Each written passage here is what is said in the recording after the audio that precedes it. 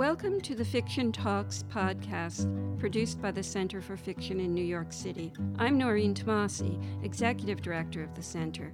Fiction Talks features new exclusive interviews with award-winning novelists, as well as remastered recordings of literary giants who have appeared at our building in New York City. This evening, I'm here with award-winning author Paul Lafarge to discuss his new novel, The Night Ocean. The Night Ocean tells the story of H.P. Lovecraft, one of America's most influential horror writers, and one of his greatest fans, Robert Barlow. When Barlow was 16, he wrote to Lovecraft and invited him to Florida, where the usually reclusive writer stayed with Barlow and his family for nearly 2 months. Their relationship was the impetus for this novel, which manages to be both complex and innovative and also a page-turner. We are going to begin with Paul reading from the novel's opening pages. The narrator is a psychotherapist whose husband, Charlie, has disappeared. Paul? Thanks, Noreen. The part I'm going to read is from the beginning of the novel, and it sets up one of the stories that the book follows. Elsie Spinks came into our lives thanks to Charlie's friend Magnus, whom I still see sometimes, sitting in a cafe on Avenue B, or walking his dog in Tompkins Square Park. I avoid him. Magnus is, or used to be, a poet. He published a book in the 1970s, and one of his poems was turned into a song by the Holy Modal Rounders, whose music Charlie tried to explain to me in vain. At one point, Magnus taught classes at City College.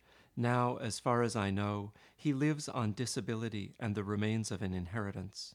He is walrus-shaped, with a shock of white hair and a gnawed walrus mustache. Charlie used to say that Magnus looks the way Theodore Roosevelt would have looked if Roosevelt had come of age in Greenwich Village in the 1950s, but that tells you more about Charlie's powers of idealization than it does about Magnus himself.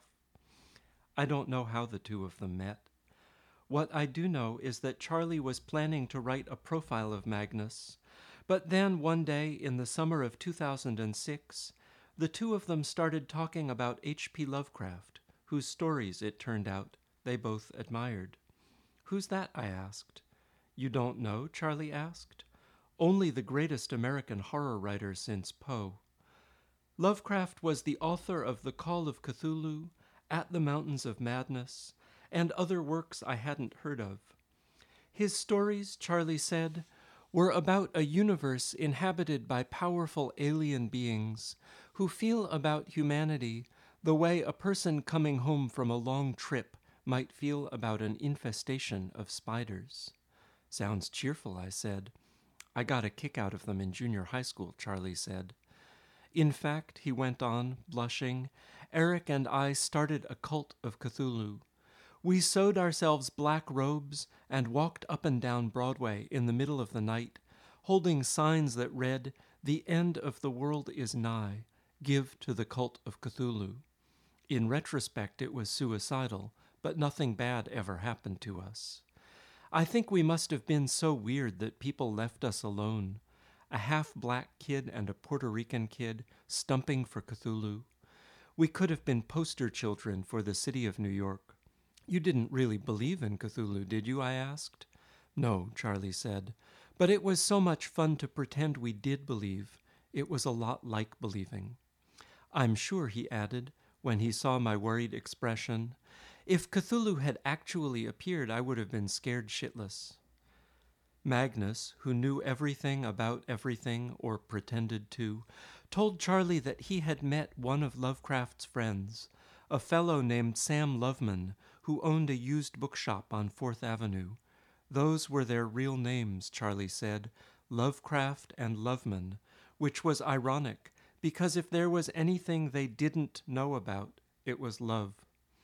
Anyway, this was in the 1970s, when Sam Loveman was very old and Magnus was looking for books by the English writer Hubert Krakenthorpe, a realist who had drowned himself in the Seine at the age of 26. Loveman turned out to be a Krakenthorpe fanatic, possibly the only such person in the world. He immediately became fond of Magnus. They'd spend hours in Loveman's second-floor shop, sitting on draftsman stools, talking about their beloved forgotten writers, and it came to light that Loveman had known H.P. Lovecraft in the 1920s and 30s. What was he like? Magnus asked, dazzled. Howard was a real New England gentleman, Loveman said. But as their conversation went on, he revealed some things about Lovecraft that weren't exactly pleasant. Lovecraft had hated the Jews, black people, Asians, Arabs. He had despised women. In the end, Loveman said, I think the only person he ever cared about was Bobby Barlow, and even about him, I'm not sure. Barlow? Magnus asked. Robert Barlow, Loveman said, with a kind of bitter sadness mixed with puzzlement. He was Howard's literary executor. You don't know the story? Magnus shook his head. Well, Loveman said, Barlow was a very assiduous fan who lived in Florida. He wrote letters to Howard, and they became friends. Finally, in the summer of 1934, Barlow invited Howard to visit him, and Howard went. Great passage, Paul. Thank you very much. I am so curious about your own connection to Lovecraft and why you chose to center a novel on this enormously influential writer, but also very problematic writer. Right. Yeah, the things that Loveman says about Lovecraft were true. He was a bigot, he was a xenophobe, he was an anti-Semite, and he was also a great horror writer who transformed his fears and his insecurities, his anxieties about the world into short stories and novels that continue to find readers and to shape people's imagination. And in a way, that's one of the reasons I wanted to write about him, because he's so complicated and so problematic. And yet he's such an interesting writer. It was a way to tell a story about how the materials of life and all their ugliness and difficulty get transformed into fiction. When did you first read Lovecraft? I started reading Lovecraft when I was in middle school. I must have been 10 or 11 years old when I first found his stories, and I was captivated by them. He's a very gloomy writer. His stories are set in a world which, as Charlie says, is populated by these monstrous alien beings, which are much more powerful than we are.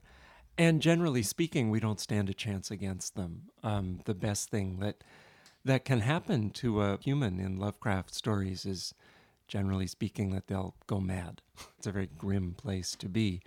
But for a kid coming to understand the adult world, and also for a kid growing up in New York City in the 1970s and 80s, which was a fairly gloomy time in the city's history, something about that cosmos rang true. And I thought, wow, this is somebody who's, telling me a story that I can relate to. I assume, though, that there were many years between the time you discovered Lovecraft and the time you wrote this novel where you didn't read him at all, where you were disconnected from his work in some way. Yeah, no, I went through a Lovecraft phase, which culminated with the story that I have Charlie tell in the part I just read.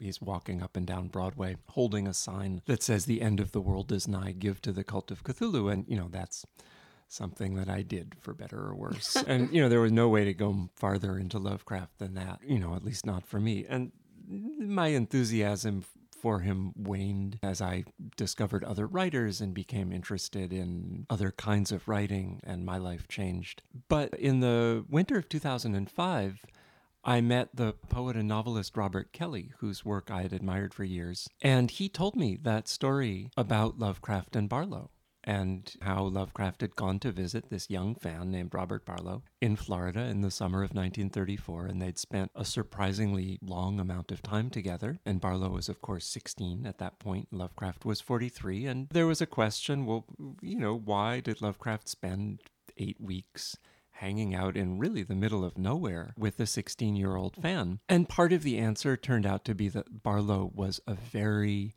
interesting person. He was very smart. He was a prodigy. He was a talented writer, a painter, a sculptor, a bookbinder.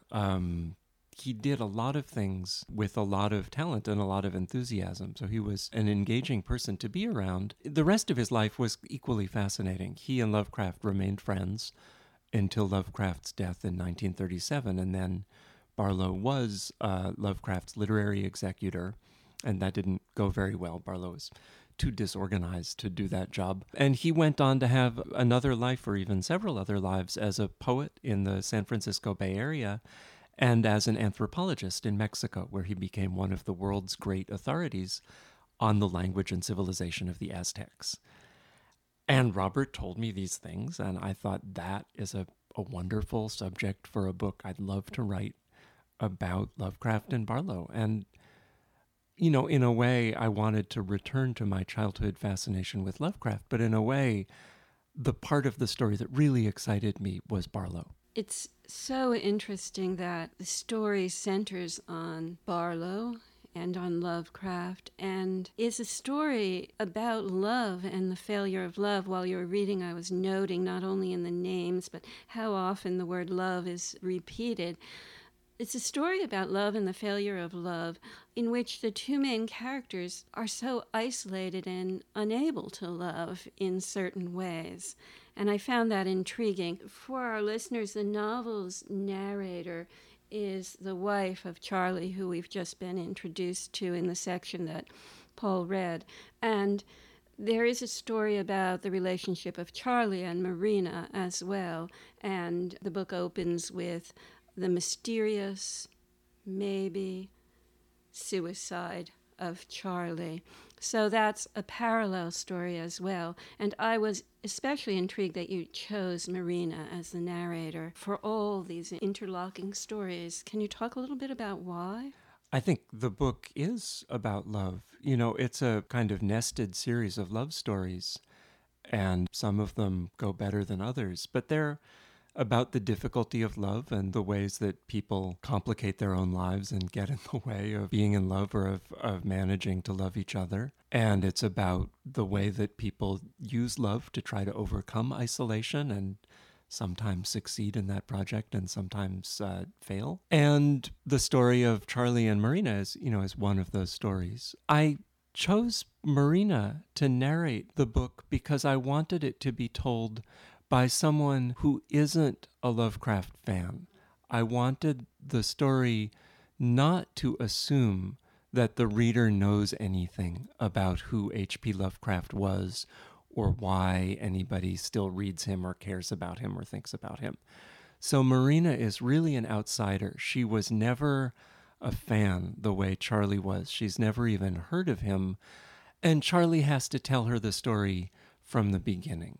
So she hears the story and she's able to pass it on to us.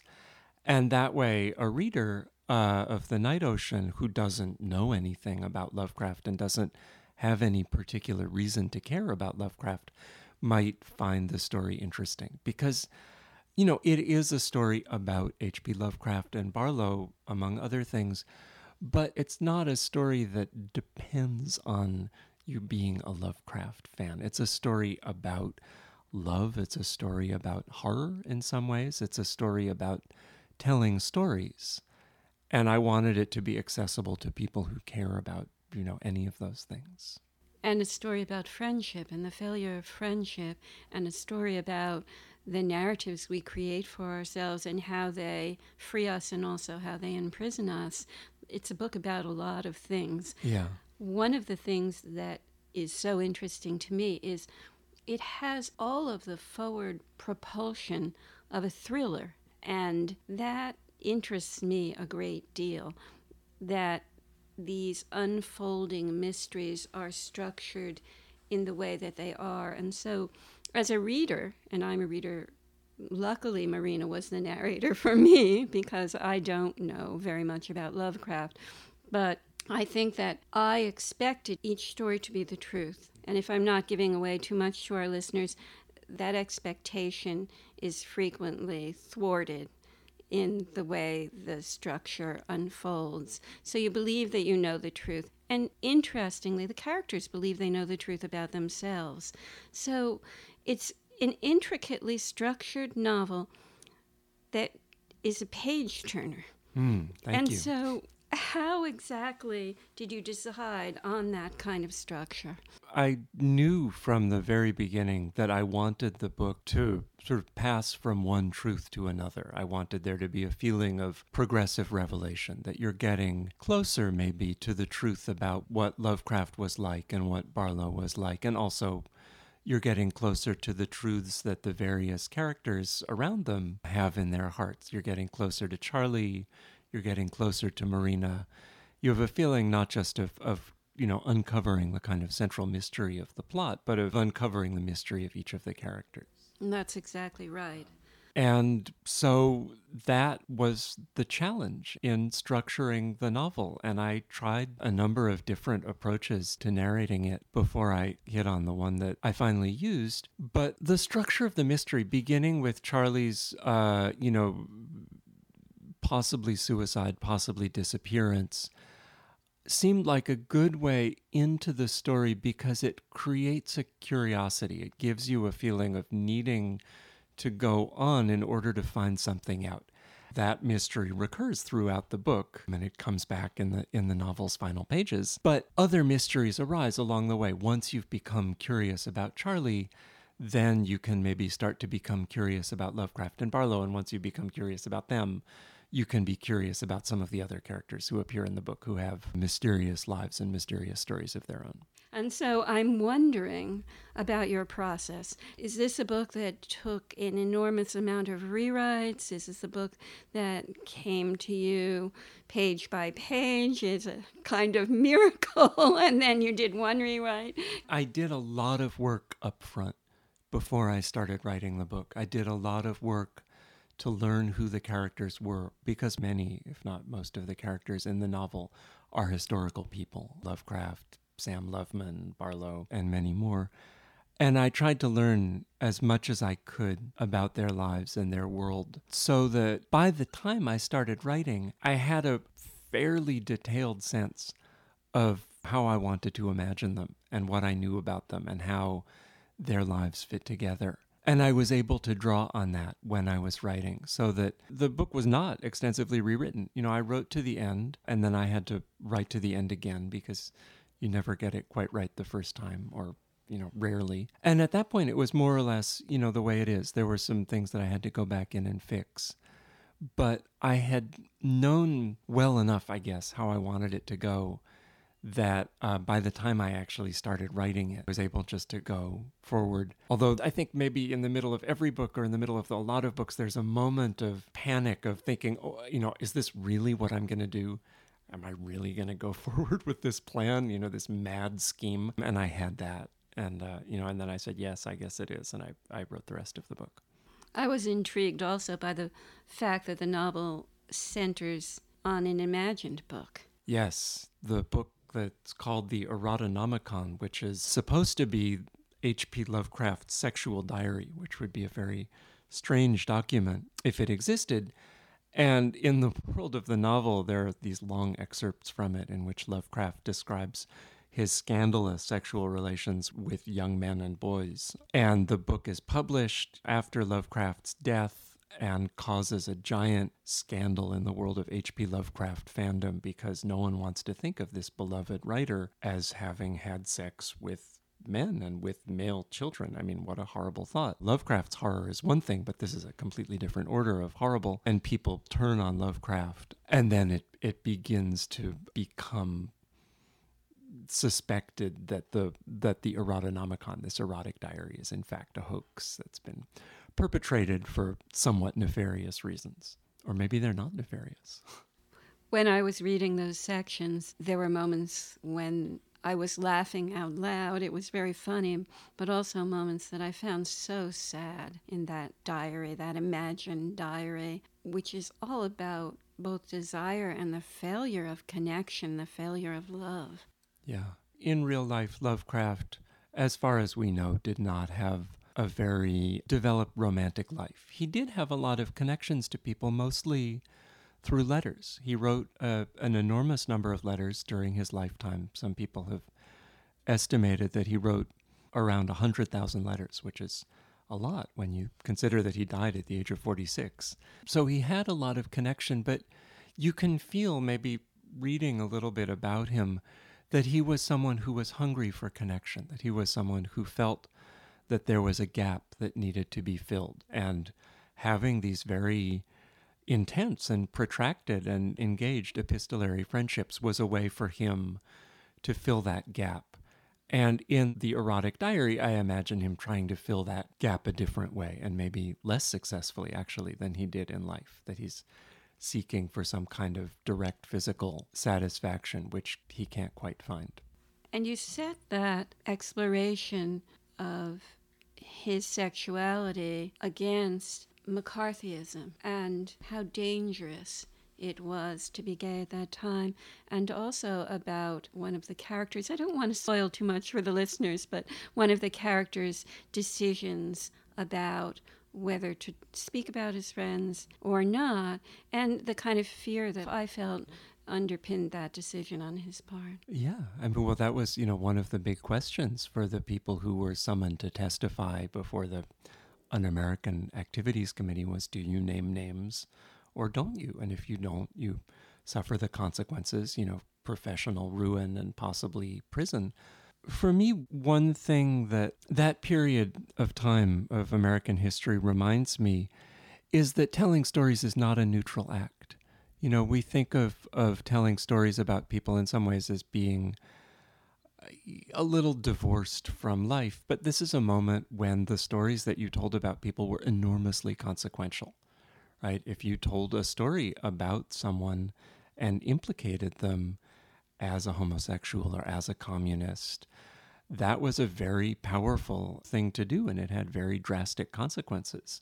And there's a kind of horror that surrounds that, right? Which isn't the horror of extra cosmic beings with tentacles. It's the horror of human beings who are willing to believe the worst about each other and who are willing to act out of fear and out of a kind of violent disregard for other people's lives. So, that's something that I wanted to talk about in the book. I noted that one of the people who appears as a character in that section is Roy Cohn, who was a friend of our current president until he discovered that Roy Cohn had AIDS, and then he quite suddenly dropped him. That section for me had a lot of resonance with our current political situation. And I wonder if you could talk about that a little. It's not something that I planned as I was writing The Night Ocean. I didn't have any idea which way the election was going to go, and I certainly didn't imagine that Trump would be elected. But now we've found ourselves in this period when stories have a lot of power again, and there's also a lot of fear and a lot of doubt. There's a lot of sense that what we're being told is not the truth, and that there's a concealed truth, maybe lying behind the apparent truth. And those were all things that I was absolutely interested in thinking about when I set out to write the book. The way that one truth gives way to another truth, the way that people tell stories, not just to reveal themselves, but also to conceal themselves. And also the way that a certain kind of person can participate in falsehood. I almost want to say it's not even malicious, although I think it quite often has very malicious effects, and maybe it is malicious, but just out of a kind of hunger for attention, right? You become a storyteller, a fabulist, a teller of tall tales, not just because you have something to hide, but because you want to be seen, because you want to be noticed. And that was certainly true of Roy Cohn. Cohn was probably to some degree an anti-communist out of conviction, but his deepest conviction seems to have been that there was no such thing as bad publicity, and that the point of doing what he did was to get his name in the papers. That was the greatest gratification he could imagine. And in a way, I think that's the lesson that he taught our sitting president, that the most important thing is just to be seen, and that there's no price that's not worth paying to serve that purpose. And the Roy Cohn that was seen was, of course, not. Both was, but also to a large degree wasn't the real Roy Cohn. What struck me as I was reading the book was how engaged the characters, some of them are, in the story they tell about themselves, And there's a passage somewhere where one of the characters makes the case that, well, he really is this other person because he's inhabited by this other person.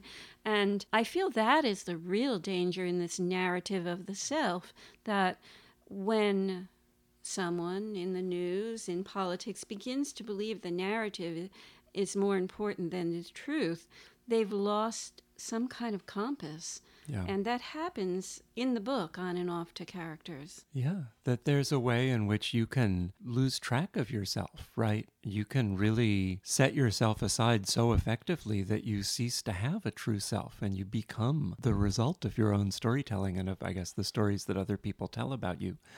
And in a way, that's the most terrifying fate of all, right?